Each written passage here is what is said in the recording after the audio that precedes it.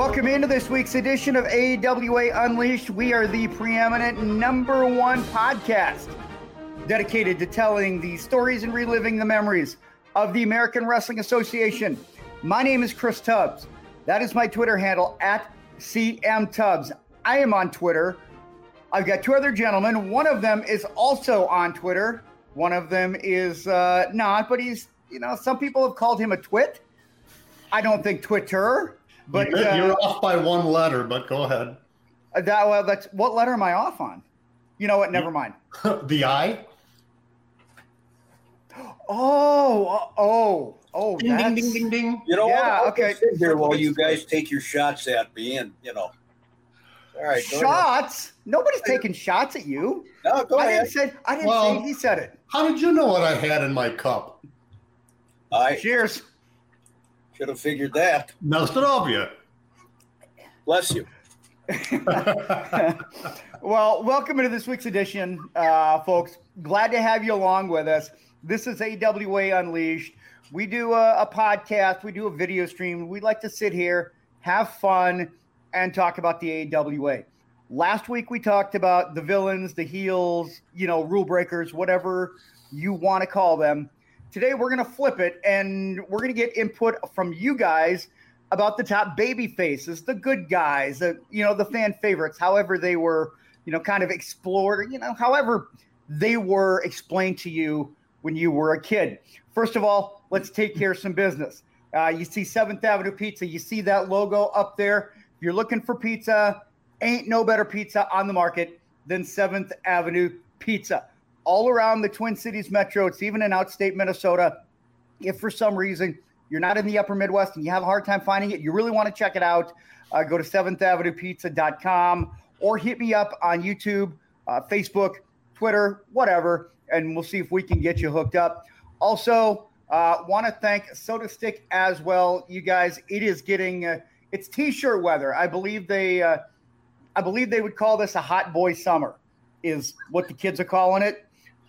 Boy is spelled B-O-I, by the way. Hot boy summer. But you can look good. You can look hot.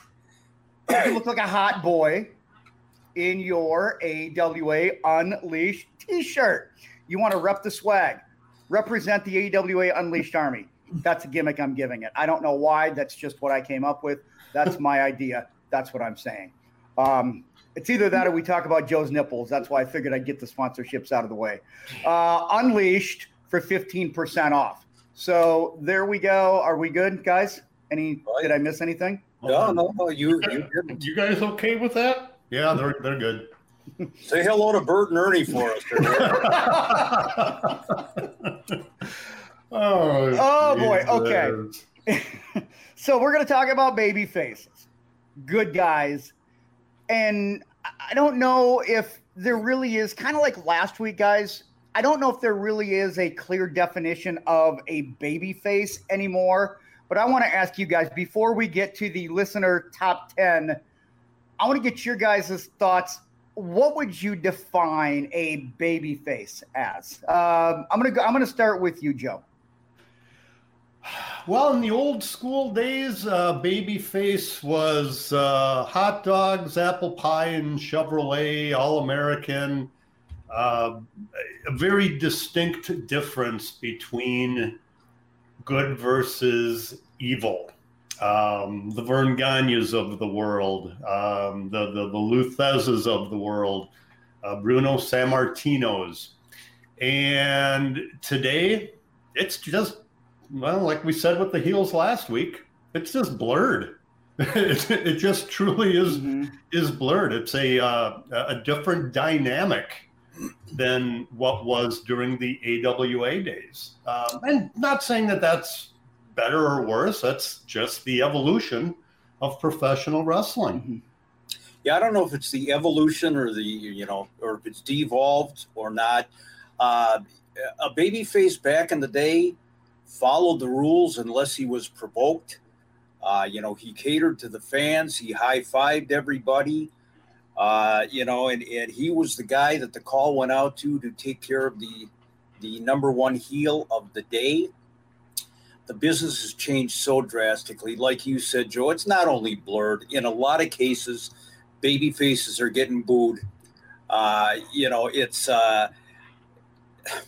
the baby face today will take out a screwdriver and take a guy's eye out. Mm-hmm. Back in the day, the baby face put a guy in a hammerlock into a grapevine or whatever. So it's clearly 150, 180 degrees from what it was. But still, if the promotion makes it clear enough who the baby face is, who you're supposed to cheer for, sometimes the fans get it, sometimes they don't give a shit. So I think that's kind of where we're at.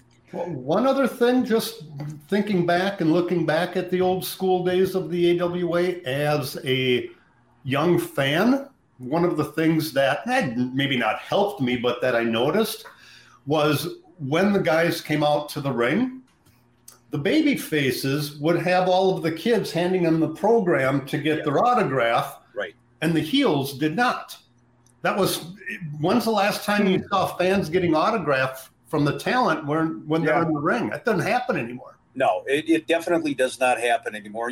As we're talking about it, the evolution, Joe, if you think back to Greg Gagne and Ronnie Garvin at one of the pay-per-views, I believe it was out of Chicago, and Ronnie Garvin, who was allegedly the heel, was getting the cheers, and Greg got booed to the point where he actually, in his after-match promo, took a shot at the Chicago fans.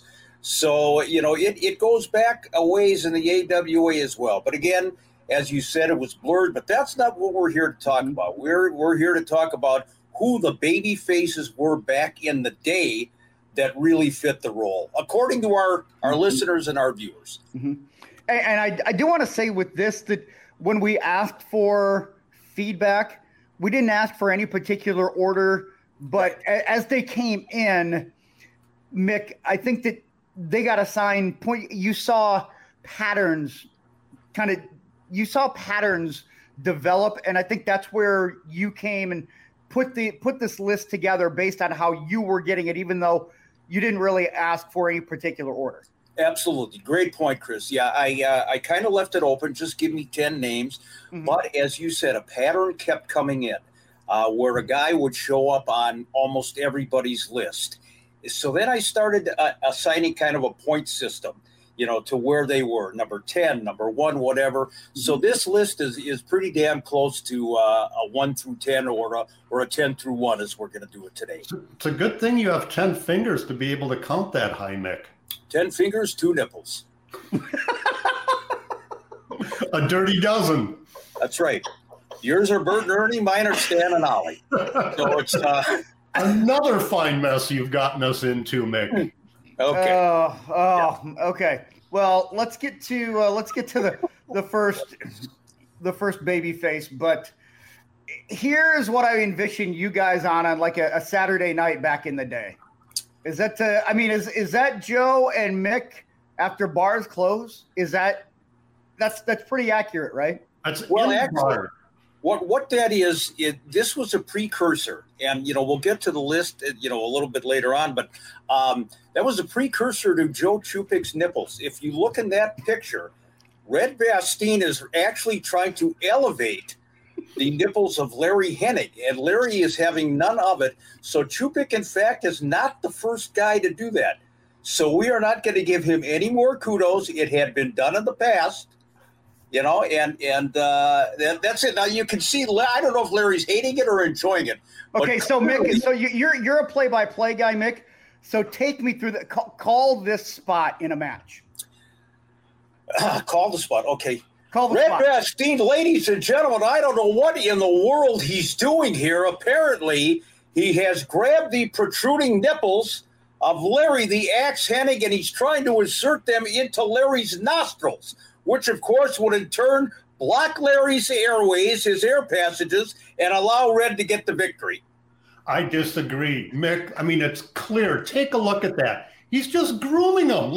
His chest hair is overgrown, and he's just trying to clean it up a little bit. So I don't know what you're seeing, but I see something totally different. Well, you're just trying to keep that title of nipple guy. So, we'll I never wanted it in the first place. That's fine. There's a 24/7 title, and there's a nipple guy title.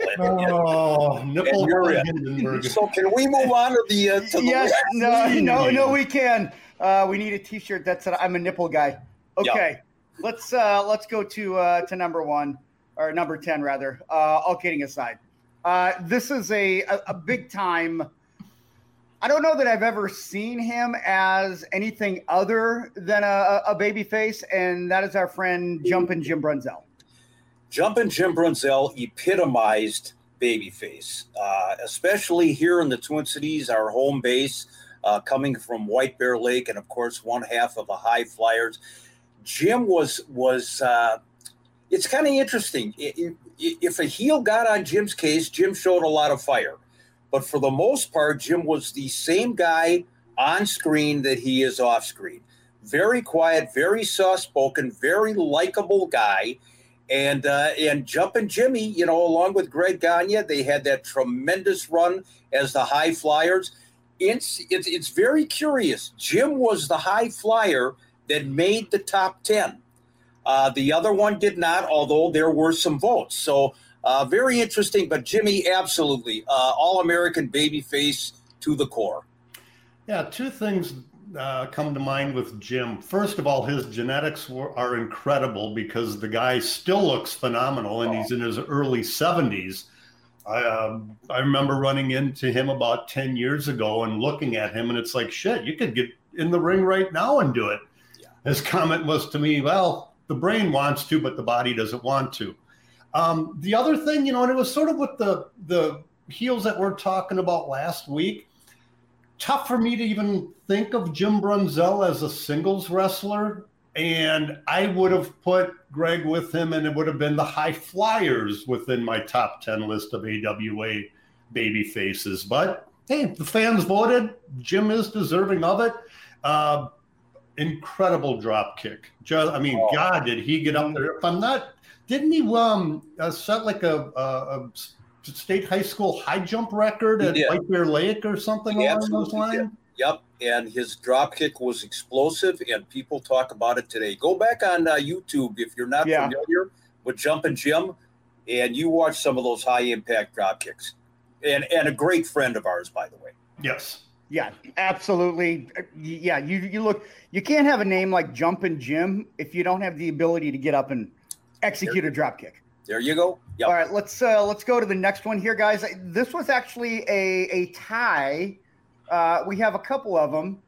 There's good old Red Bastien, and talk about Red first, and then we've got someone who was on our list last week, and we'll get to him here in a minute.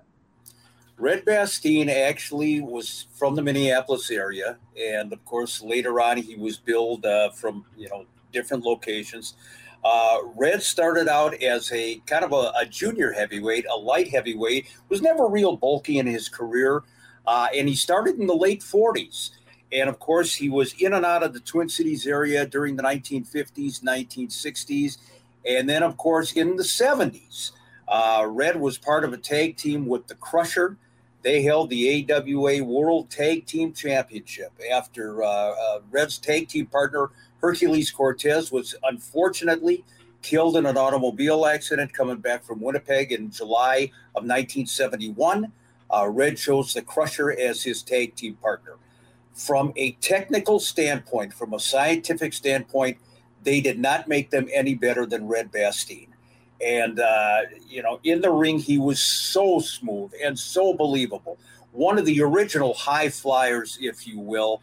And Red was such a nice guy that the Cauliflower Alley Club has maintained a Red Bastien Friendship Award, which kind of honors those who have been loyal to CAC and do their part for the wrestling business above and beyond. And just a class act.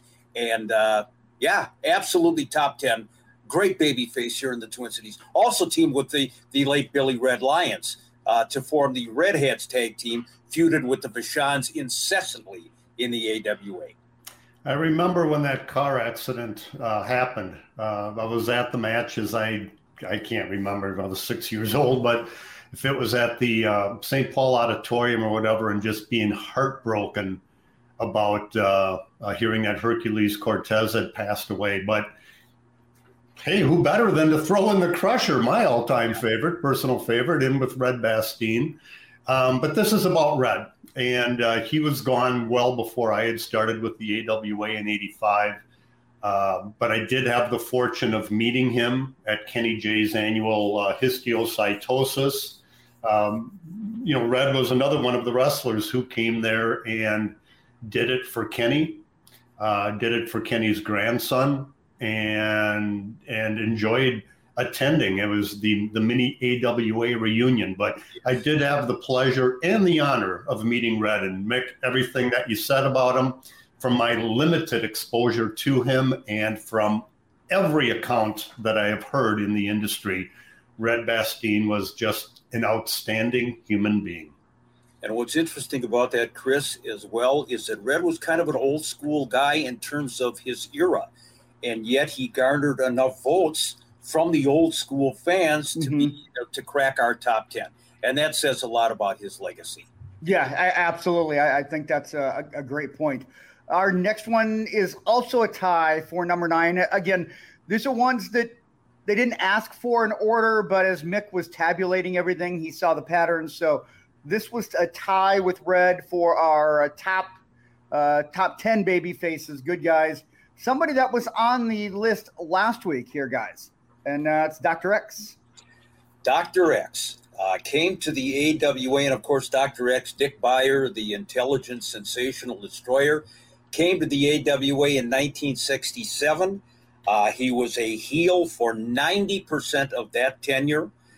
Then he started feuding with the Larry Hennings, Lars Andersons, Blackjack Lanza, Bobby Heenans of the world, and left the AWA in 1970, came back a couple of years later as a full-fledged babyface. Now, of course, his identity as Dick Beyer was never mentioned when he came back. It was like the unmasking, back in 1970, October of 70 had never taken place. But this time there was not that caveat of I will unmask if I'm pinned or submitted in the middle of the ring. This was just straight ahead battling the heels. And Dr. X, legendary in the AWA, one of the greatest, probably the greatest masked wrestler that ever appeared in the business. And sadly, we lost him a couple of years back as well. But great guy. And Joe, another one that showed up continuously at Kenny J's benefits. And we brought it up in the last episode about how he maintained kayfabe with the Dr. X character, whether it was Cauliflower Alley or Kenny J's histiocytosis. I'm just curious if he, when he went to the local grocery store or local Target, if he wore his mask to go there.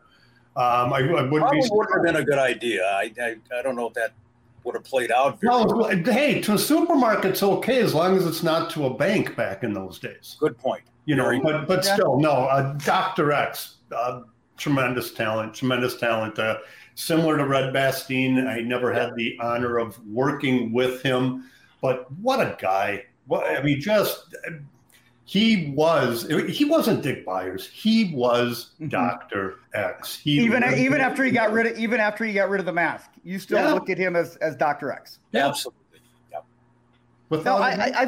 I've never understood, guys, when somebody gets rid of the mask and then they put the mask back on. Do you feel like that loses part of its allure, like the mystique, because you actually know who this person is, or is it easy for you guys to go back and look at this person without having a mask?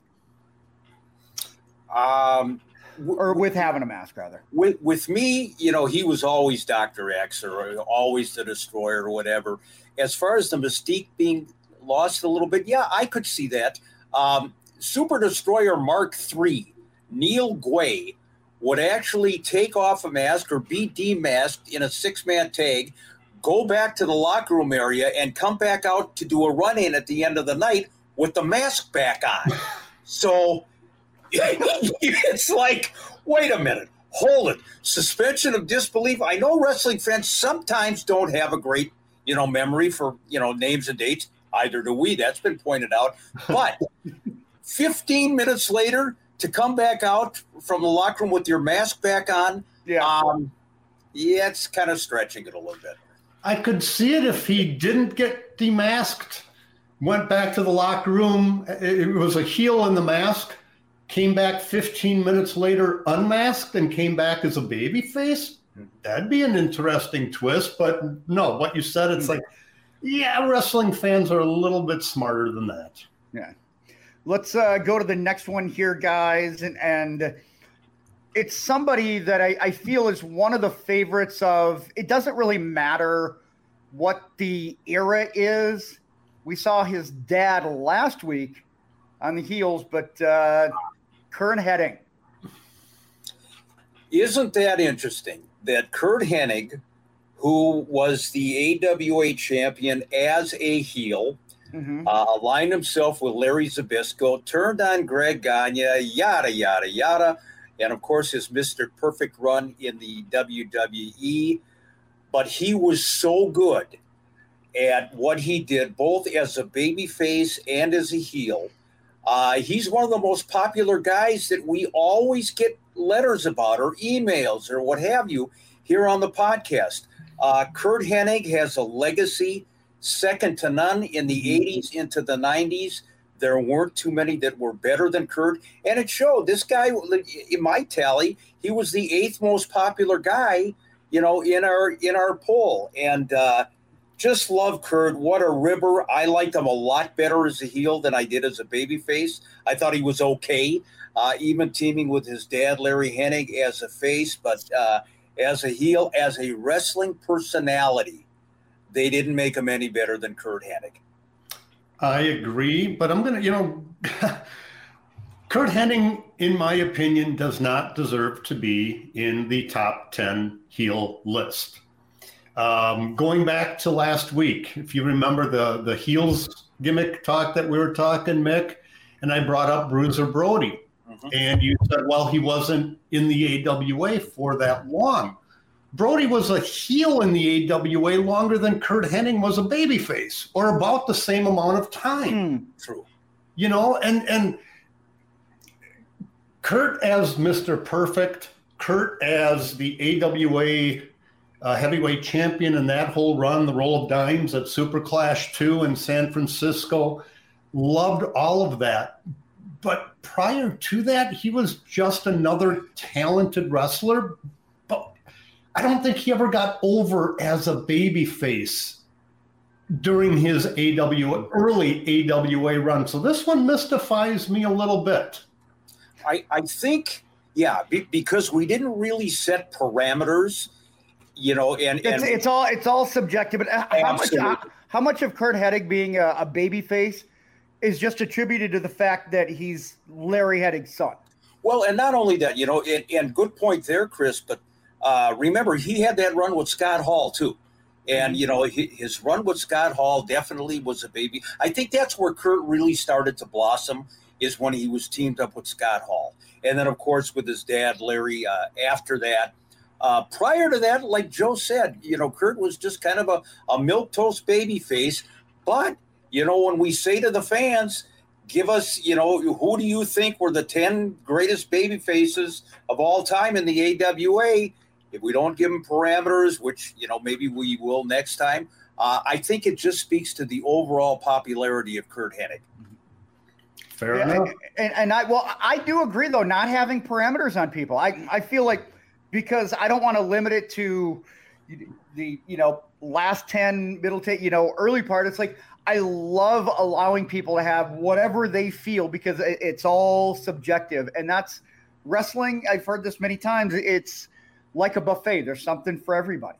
Yeah. There's not. And, the thing is, there's some guys, if they would have gotten a lot of votes, but they were clearly heels and always heels and never babyface, then I'm going to say, hey, wait a minute. We can't put this guy on a top 10 babyface list. I think Curt Hennig, on the other hand, kind of crossed that line a little bit. Yep. Let's go to someone that I know is a friend of both of yours, or was a friend of yours. We just saw him last year at the reunion, just lost him not too long ago. and the fantastic, always capable Sodbuster Kenny J.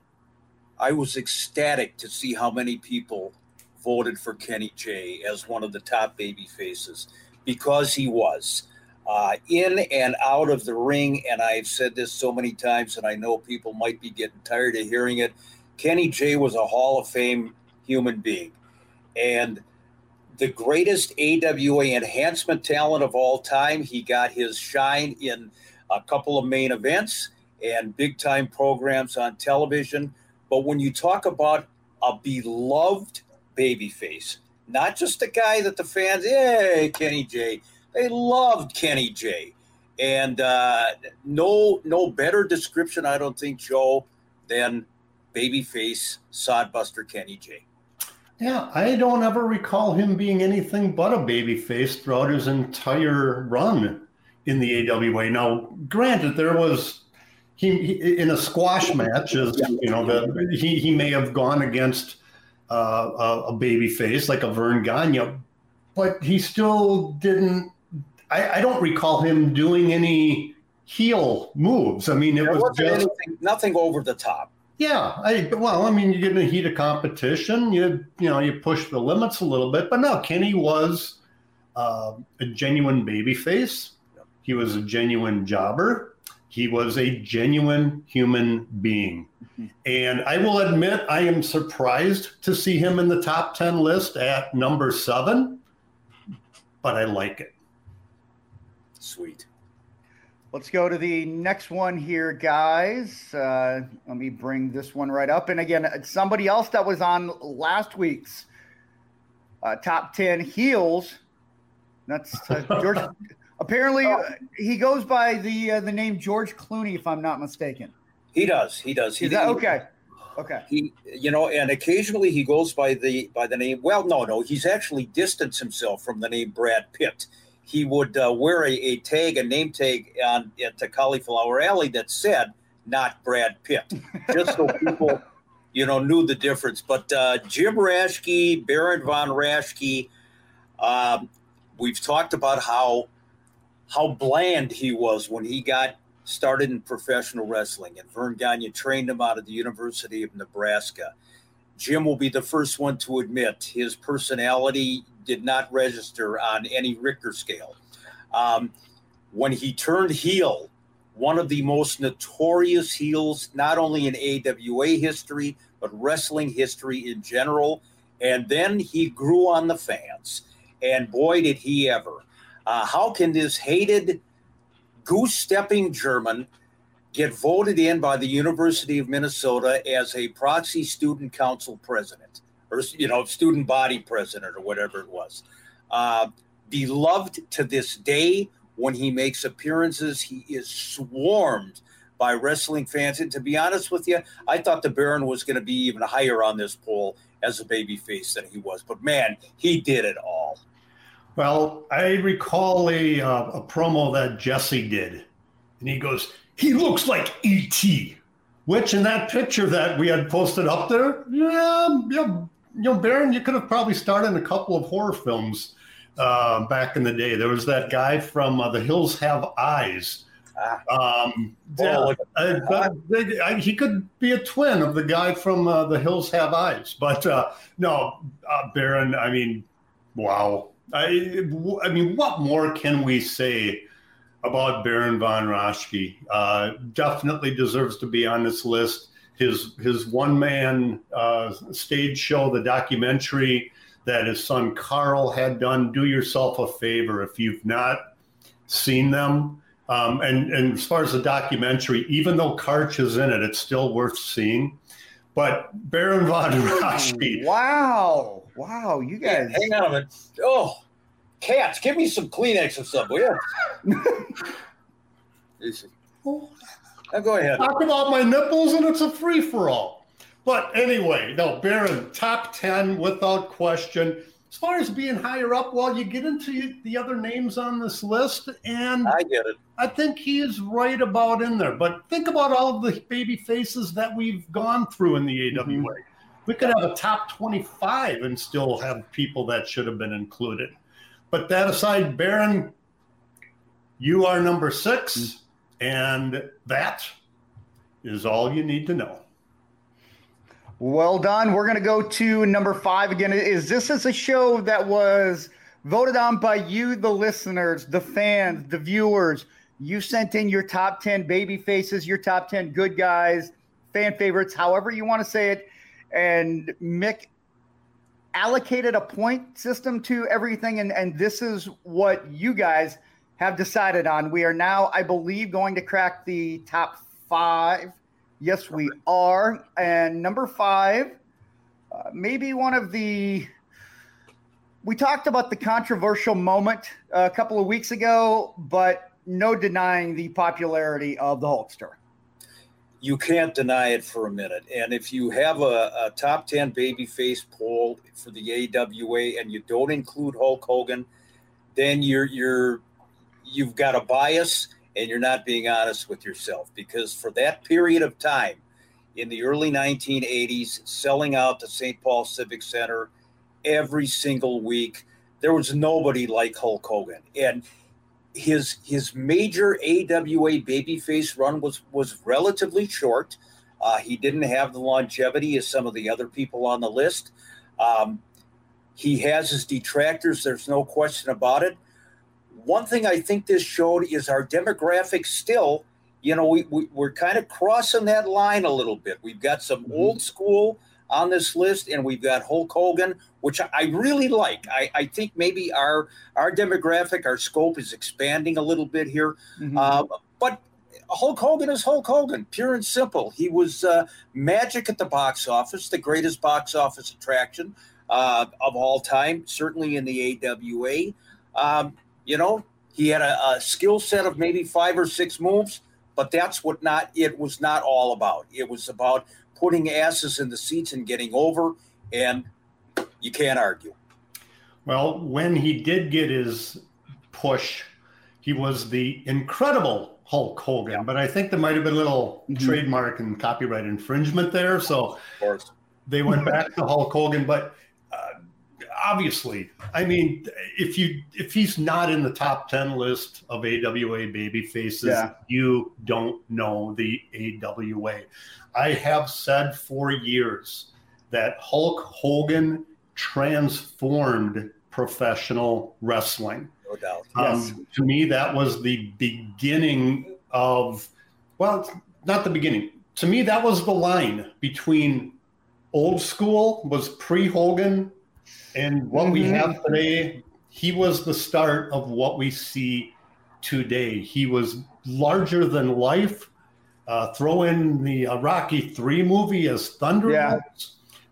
Throw in his promos eventually, because as we've said, he had luscious Johnny Valiant as his mouthpiece. And you take a look at the early promos of Hulk Hogan, he gave Brad Rangans a run for his money. But Hulk Hogan, my goodness, number 5 on the list. He could have easily been number 1, but more than deserving of being number 10. And let's run wild and let's go to number 4. And I was just going to say, we can thank Gary DeRusha for part of Hulk Hogan's popularity, can't we? Because didn't he say that he was part of that conversation where they came up with the gimmick or the moniker Hulkamania? Hulkamania's running wild. I will never. That to me is probably one of the highlights because Hulkamania of this podcast so far, because Hulkamania was such a big part of wrestling, and to hear Gary tell that story, to be in on it, just sitting in a car, just coming up with it, to me is just, it's so fascinating and interesting. It's weird how this business works, isn't it? I mean, even being an outsider like I am, it's just funny how everything just kind of ties together. Absolutely. Unfortunately, Gary won't get any residuals, which is the real all this deal. Yeah, I mean, he wouldn't probably even acknowledge us if he had royalties from Hulkamania. Let's go to another one here, and I know people loved Billy Robinson. Billy Robinson, from a technical standpoint, from a shooter standpoint, one of the greatest of all time. When they talk about the guys that could stretch you like a bungee cord, Billy Robinson is up there, Danny Hodge, Lou Thez, even Vern Gagne. But Billy Robinson, when he came to the AWA and started his feuds with Kobayashi and Blackjack Lanza, and then, of course, his matches with Nick Bockwinkel, I've said it, the most believable, stiffest, most hard-hitting matches in AWA history as far as I'm concerned. In his later years, Billy turned a little nasty, turned heel. He aligned himself actually in some areas with Lord Alfred Hayes as the heel Englishman. There's no denying Billy Robinson's capability in the ring. What I mentioned last week, and Joe and Chris, I know you will recall this, some of the guys that were baby faces in the ring did not necessarily carry that personality with them to the outside of the ring. I didn't have a lot of interaction with Billy outside of the wrestling. But I know people who have, even guys in the business, and he could be a little arrogant. Billy knew how damn good he was. He was a shooter. He was the real deal. And he wasn't always the easiest guy to get along with. In terms of, his legacy in the AWA, his popularity, here it is. You're seeing him in the top 10, and there's no denying it. There's no denying that Billy Robinson was one of the greatest baby faces in AWA history. As a young fan, when he first came, he had a style of wrestling. What's tough for me to say that I'd never seen because I was like 5 or 6 years old, but it fascinated me, the moves and the holds that he could do. And being a Vern Gagne fan at the time as well, I was really torn because everybody wanted to see Billy Robinson against Vern Gagne and what would happen and all, excuse me, and all of this. But it was in the movie The Wrestler. I believe that was released 73, 74, somewhere in that time frame, early 70s, we'll say, for those that want to or need to be specific. But when that movie came out, I could not wait to see it, A, as an AWA fan, but B, to just see, even though it was up on the big screen and it wasn't a real match, to see Vern Gagne and Billy Robinson go at it. I couldn't wait. And then I saw the finish and was disappointed as hell. But no, Billy Robinson, yeah, another guy. He deserves to be in there. And what you said about his out-of-the-ring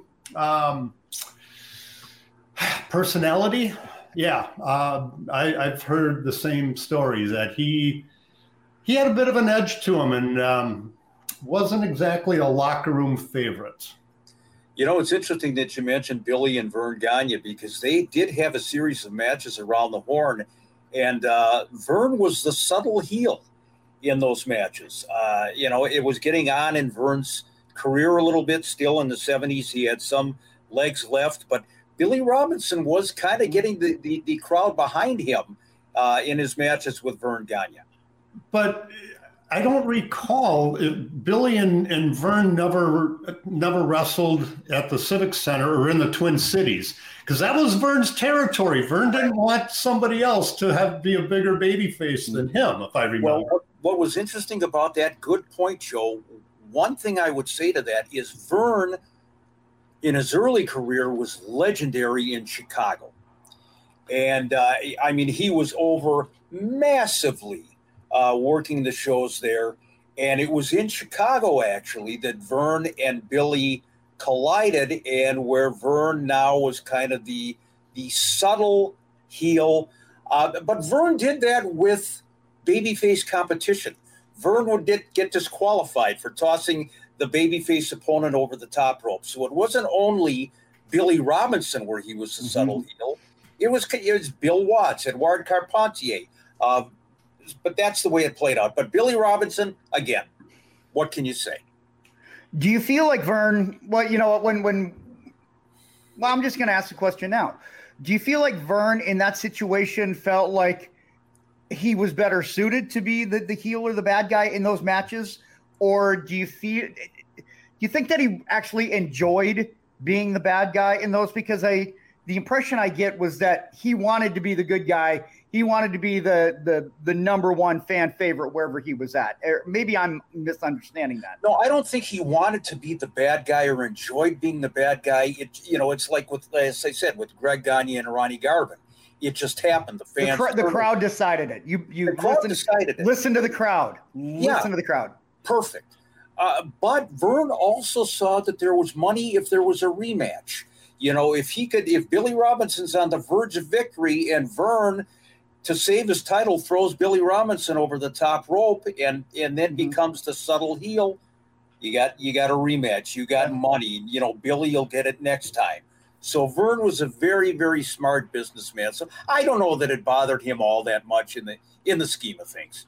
Bothered him, no, but there was at no point knowing Vern as well as I think I did.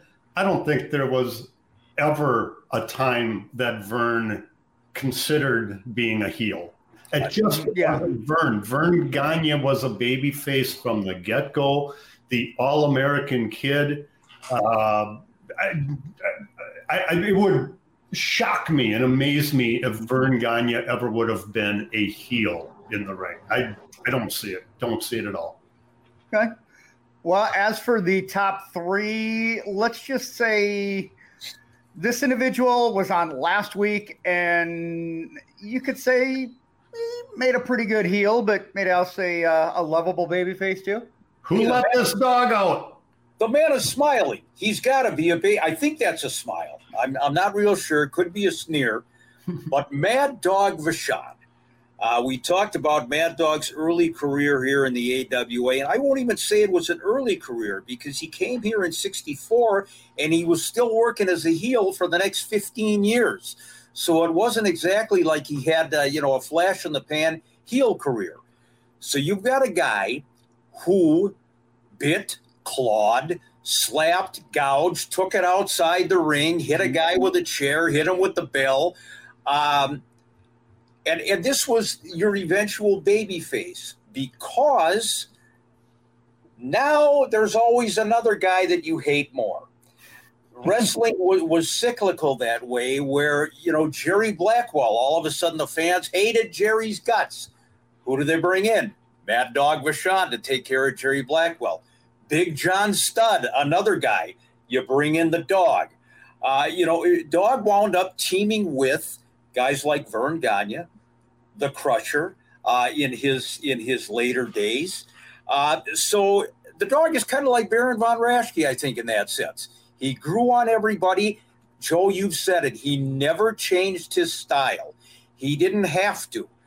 Mad Dog was never going to put you in a drop toe hold into a chin lock and, do chain wrestling with you. He was going to split you wide open on the ring post. But again, talk about a guy whose outside the ring personality belied what he was in the ring. Pussycat Vachon. But in the history of the business, and Chris, you've talked about, where he was building that casket for Fat Box. That's right. Nobody was getting over as a babyface more than Mad Dog Vachon. When he would go after the eyes of Jerry Blackwell or rip at his nose, the roof blew off the St. Paul Civic Center. Well, going back to the photo that you had put up earlier with Mad Dog smiling, or was it a sneer? I think he had just been told that he was finally going to get Jerry Fatwell in a lights out a Nigerian death match. That's a happy Mad Dog getting ready to go against Blackwell. No, Maurice, but I mean, what can you say about him? One of the all-time greatest characters, both inside and outside the ring. Even though he was Pussycat Vachon outside of the ring, he was still a character. In regards to that, the most discussed interview that when somebody finds out that I worked for the AWA, Mad Dog comes up and they talk about the interview where he's building the casket. And I respect them. It's a pine box. Do yourself a favor. If you've never seen the Mad Dog Vachon Pine Box interview done by Mean Gene Okerlund, do it. Take a look at an old school classic interview. And at the very end of it, as Mad Dog is sitting there pounding on the pine box, just take a look at all of the shit flying off of the shelves. I mean, it is legendary. And I believe Mean Gene's line at the end of it is, he may be an apprentice carpenter, yes, but he's a seasoned ring veteran. The death match, Mad Dog Vachon and Jerry Blackwell, and Mad Dog is sitting there. Enough of I can't do it. It is and see it. It is my number one all-time favorite AWA promo. It might be one of my favorite promos of all time. Oh, it was tremendous. Tremendous. Yeah. And, you know, and again, Mad Dog unaware of the TV cameras and the microphones and the boom mics and lights and everything else. You know, Gene startled him when he came up. Mad Dog was so intent on building that casket that he didn't see the truck, didn't see any of it. Well, you know, when you made a vow to eliminate a guy from the world, as Mad Dog did with Jerry Blackwell, the world was not big enough for the both of them, so Blackwell had to go. To boot, Blackwell had to go. One thing, God love him, just as an aside, I was interviewing Mad Dog one time, and he was being very complimentary to me in the interview. And he finished it up by saying, there's only one thing wrong with you. You breathe. You know, and it's kind of how that one, wound up. But gotta love Mad Dog Vachon. I think the nails and the boards are still flying around. I wonder if he didn't use some of Vern's, lumber from Vern's camp, like George did, to build his cabin. You know. You were talking about how Mad Dog couldn't have seen the equipment and everything. Mm-hmm. If you look at the interview, on the right side, you will see a cable hanging down with a little switch. It was a light that they got in the shot, but there was so much chaos and so much in there. I believe it was shot at Care 11, or it was WTCN back at the time. I believe it was shot at WTCN Studios, either that or Channel 9, back in the prop room. But my goodness, we could probably do an entire episode on that. I just wish we could actually play that interview because it is legendary. Oh, man. Go ahead. Gene must have had a GPS back then because remember Mad Dog said, "How did you find me?" Okay. All right. We got a couple more here, don't we, Chris? Yes, we do. I'm kind of surprised here, guys. We've got two more baby faces left. I don't think the names are going to surprise people, but maybe I'm a little shocked at the order of these two. Number 2 is Vern Gagne. I figured he would be number 1, but he came in as number 2. It's very interesting, and I think a lot of this might have to do with the demographic too, because we've got our fans out there that are more new school, or they came in towards the end of the AWA run as you did, Chris. And since that time on the internet, there's been so much negativity about Vern in terms of, him not hanging on to the AWA and the collapse and everything else, that people lose sight of the fact that in his day, like Joe said earlier, Vern Gagne was a freaking legend, not only in Minnesota, but particularly in Minnesota, but all over the country. Great amateur wrestler, alternate on the Olympic team, a Minnesota legend. He hung literally with kings and queens and presidents and senators. And for a long time, Vern was the guy. You started to get into the 1970s a little bit where Vern had already been here for a long time. And you got this new breed, Billy Robinson, Edouard Carpentier, what have you, challenging for his title. Now the luster started to wear off just a little bit. But I agree with you. These two, number 1 and number 2, could have easily been flipped, and the point can be made, as you said, for Vern being number 1. Now, Mick, you said it. Well, one of the things that you said that has bothers me, and I've defended Vern about this for years. Vern Gagne deserves his mantle, his pedestal, his place atop or near the top of a Mount Rushmore of professional wrestling history for what he did.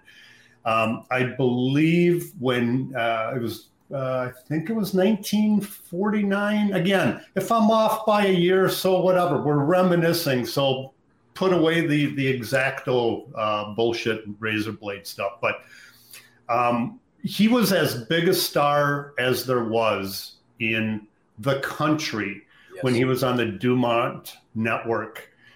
He was a part of the first wrestling show on television. In fact, professional wrestling, as a side note, helped to push the sales of television. It was that popular. And the part that I'm trying to remember is that Vern, I think Greg told me at one point, or I'd read someplace, that Vern was like the first professional athlete to earn $100,000 in a year. This is back in the 1950s, a professional wrestler earning that much money. Vern was that over, and he continued to be for the next 20-some years. As far as, going back to the Billy Robinson thing and Billy getting more of a pop than Vern, I think like anything, people, I don't want to say that they got bored, but Billy was the latest shiny object. Yes. He was the new toy everybody wanted to play with. Exactly. It's not that they disliked Vern. Mm-hmm. It's just that they wanted to see something different and see something new in Billy Robinson. But as far as Vern wasn't the reason the AWA went under. I mean, we could do an entire episode about how, the specifics and all of that. But in fact, maybe you guys did before I came on board. I don't know. But Vern Gagne, my God, he had called me he called me his fourth child. He called me like a son. He raised me from a pup with the AWA. It broke my heart at the end when we sold the AWA to Vince McMahon or to the WWE. And during that time, dementia was setting in. Yeah. And having gone through that with my own dad years later, it's just such a horrible disease. And to see what it took away from Vern Gagne, what was tough to see, but I will say this: anytime, any place, Vern Gagne walked into a room and that room lit up. He had a charisma unlike any other I've ever seen in my nearly 58 years of life. And Vern Gagne, only because I agree with who number one is, Vern Gagne, in my opinion, should and is number two. I feel like I missed out on seeing the height of, I know that I missed out. And what I can see on old videos and, tapes or whatever, I don't feel like I really get the full feeling of what it was like to have Vern Gagne be, kind of the axis of professional sports in the Twin Cities because of the notoriety. And I do feel like there's a lot of us that we hear about the end of the AWA. We hear about the property. We hear about the dementia. And I feel like maybe it's just my opinion here, guys, but I feel like Vern Gagne is maybe cast in a negative light unfairly based on the fact that so many of us really did not experience the height of Vern Gagne's popularity firsthand. Maybe I'm wrong on that. You're not wrong at all. And I will say this as, the elder statesman here, unfortunately, Vern in the 1950s, like Joe said on the Dumont Network, was a national star. Before 1961, let me say that, in 1960 and 61, wrestling was drawing so well here. Wrestling was a big deal, even in the newspapers. And then all of a sudden you get the Minnesota Twins and the Minnesota Vikings coming in. Yeah, 1961, yes. Now all of a sudden wrestling is kind of shifting its locale on the sports pages. Vern was so good. I think what happened, Chris and Joe, in the 70s, if you look at the record, Vern was not doing a lot of wrestling, even in the 1970s, in the early 70s. He had the schedule of a Brock Lesnar back in the day. Maybe once a month he would defend the title. So he was starting to slow down a little bit. Then you get Nick coming into town, Bockwinkel, and saying, where's Vern Gagne? Why isn't he defending the championship? So there was some truth to that. I have said this before, and I'll say it again. The first match I went to live as a kid, I got up to the ringside, and I got Vern Gagne's autograph. My dad said, give the autograph pad to Vern. Come on, I wasn't even paying attention. I was thrilled beyond belief. Fast forward, 27 years later, and I joke about the stuff that happened at the Showboat, but I'll tell you what, and I know, Joe, you feel this way, I will forever be indebted to and honored by the fact that I worked for one of the greatest wrestlers in the history of this sport, period. You said it all right there, Mick. I am honored that I worked for him. I'm honored that I got to be friends with him. Honored to be a part of his AWA legacy. Vern could be, when it came to business, Vern could be a prick. But you've got this multi-million-dollar company and dealing with all of these personalities, dare I say, sometimes you got to be a prick.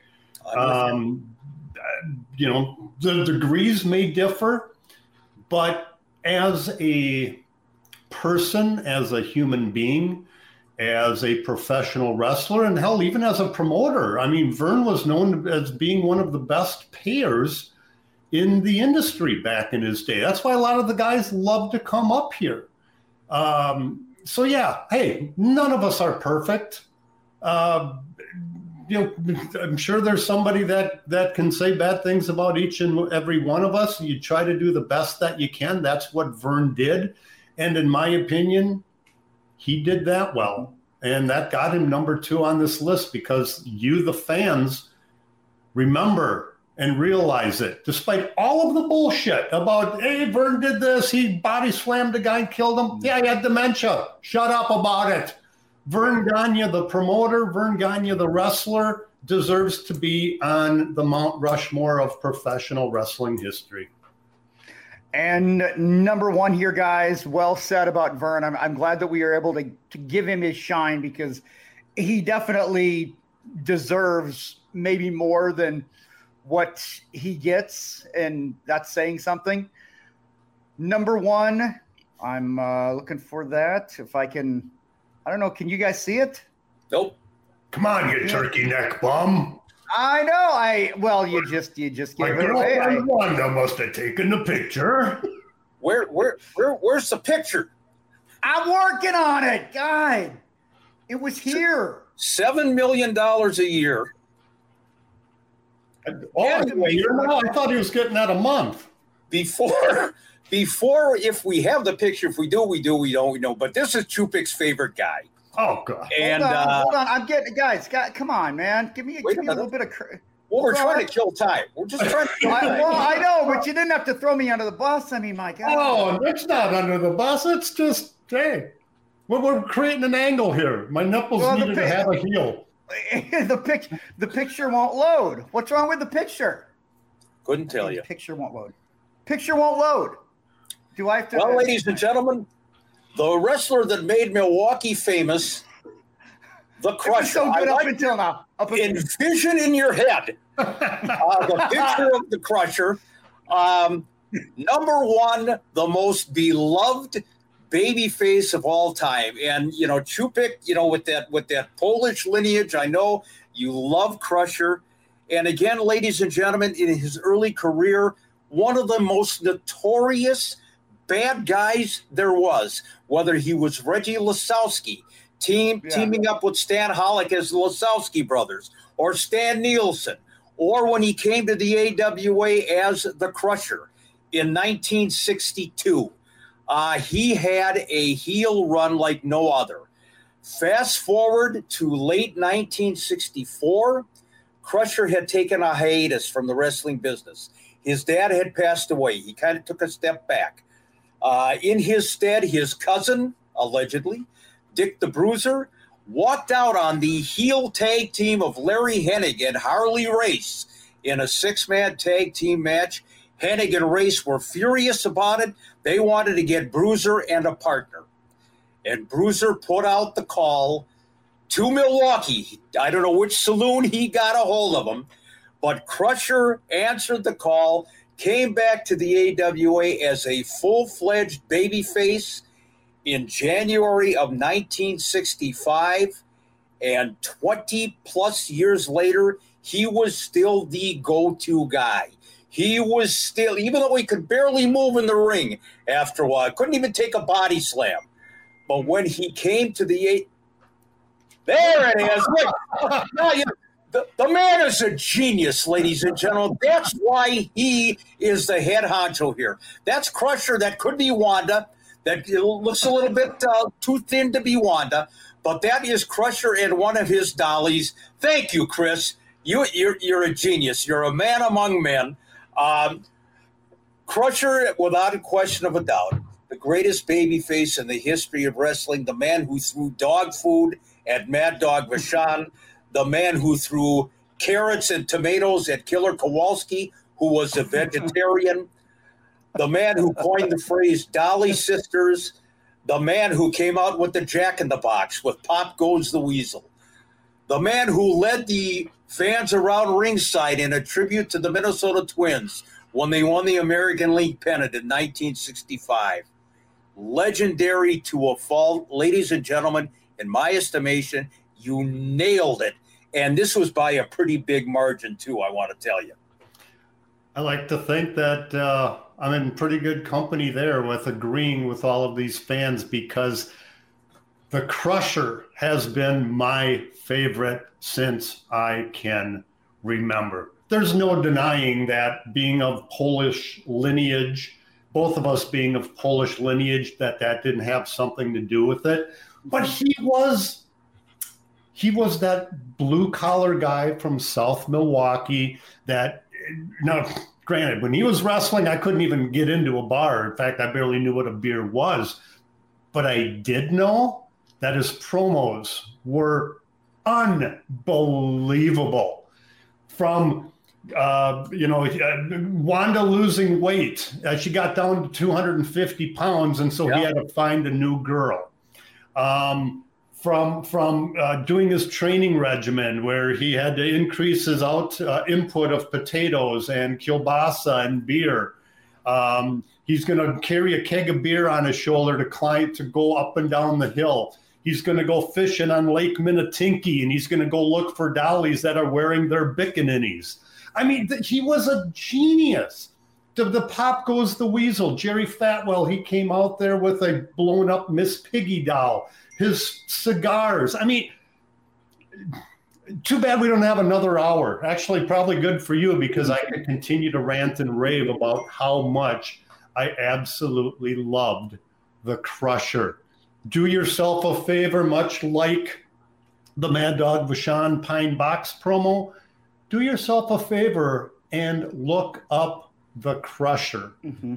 Look it up on YouTube. One of the pay-per-views that I had done was about a 5 to 6 minute highlight package of the Crusher doing things. In fact, it's on my YouTube channel, my personal YouTube channel. Not monetized, so I'm not making money. I'm just sharing work that I have done. But that was one of my favorite edits to do, because I got to sit there and look through all of these old promos of the Crusher. There was an extended one that he did with Roger Kent, and he's talking about Johnny Cash and how being at the bar and being there at bar close, it's funny. Everybody gets sentimental at the bar close. I mean, just I'm at a loss because he was just that fucking good, period. Remember Crusher's tip for fishermen. This is how you catch a fish. You're on the boat in the middle of Lake Mittitiki. You hold a beer bottle over the water. You lean over the boat, hold the beer bottle. When the fish jumps up to get the beer, you take a hammer, you hit the fish over the head, and you bring him into the boat. There's a fishing tip that I don't think that Ron Shera ever came up with. But Crusher did. And Chris, I know that you're very interested in something that's been going on the past few years over there in Milwaukee that they do every year now, Crusher Fest. I mean, we have been asked, guys, if we would be willing to do our show from Crusher Fest. I've had numerous people ask me, are you guys planning to go to Crusher Fest? I would love to go to Crusher Fest. The man who made Milwaukee famous. I would absolutely love if we could take the show on the road and honor who fans say is the number one babyface in the history of the promotion. Well, I think it would be great. That's what, the first weekend in June, I believe? Yes. Yeah. I know this year let's see if we can make that happen. I would be all for it, and God bless him. God bless the Crusher, and he was every man. And fans, you got it right. You nailed it. Yes, they did. Let's let's go ahead and wrap it up here, guys. Mick, before we get to the shout outs, I know that you want to pay a special tribute to somebody that we lost recently. You know, back in the Ropers and Fridley, Georges and Fridley days, when the PWA, Eddie Sharkey's promotion, was red hot, and then going on into the 90s, there was a referee about 5'4" and all of about $120, and his name was Mike Diamond, and his real name was Mike Warkeld. And Mike Diamond got into the ring with the big guys, the 6'7" guys, the monsters, the whatever, and he had a cult following of his own, did Mike, and outside of the ring, very funny guy, soft-spoken, what have you. We had an opportunity to reunite with Mike at the AWA reunion last October, and unfortunately, we got word that Mike has passed away, one of the old guard, and brings back so many memories of those glory days of SNR and Ropers and Georges and the PWA. God bless you, Mike. Godspeed. Safe travels. 10 bells. All right, let's get to our shout-outs here, guys, and then we'll go ahead and bring it home. Mick, why don't you go ahead and kick it off? Brian Gardner.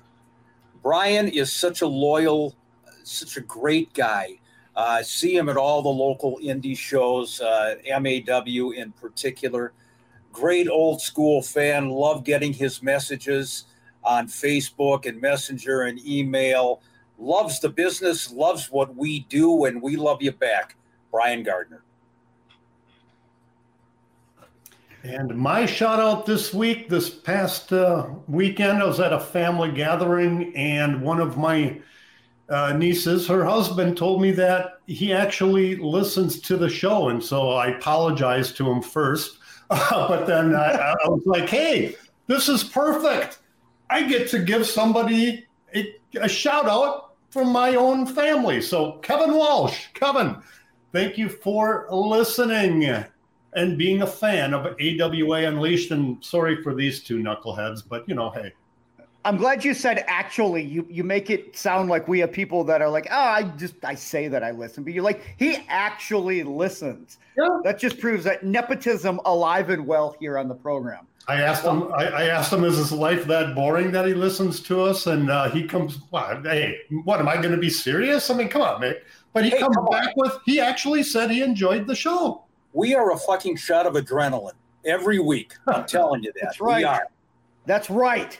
Yes. Right. Well, I'm gonna shout out. Just perked up. I know. You can cut glass with those things right now, Joe. I am going to give a shout out to somebody that I am not related to. Unlike I am not all about the nepotism like Joe is. And I'm going to go to Golden Era Pro Wrestling at Golden Era Pro 83 on Twitter. They've had some really good comments to us on Twitter. And, again, just interact, have some fun. Life's too short to be all pissy and cranky about things. That's what I love about some of the people that follow us on Twitter. They enjoy it, they get it, and we're having fun. So that being said, guys, we're just about ready to wrap it up. Thanks Soda Sticks, thank 7th Avenue Pizza. Next week, guys, we've got a fun little topic that kind of ties into what we've been talking about the past couple of weeks. Indeed we do. And one of, in my estimation, greatest heel to babyface turn in the history of the AWA, and we're gonna kind of pick it apart a little bit, and the impact. Taboot.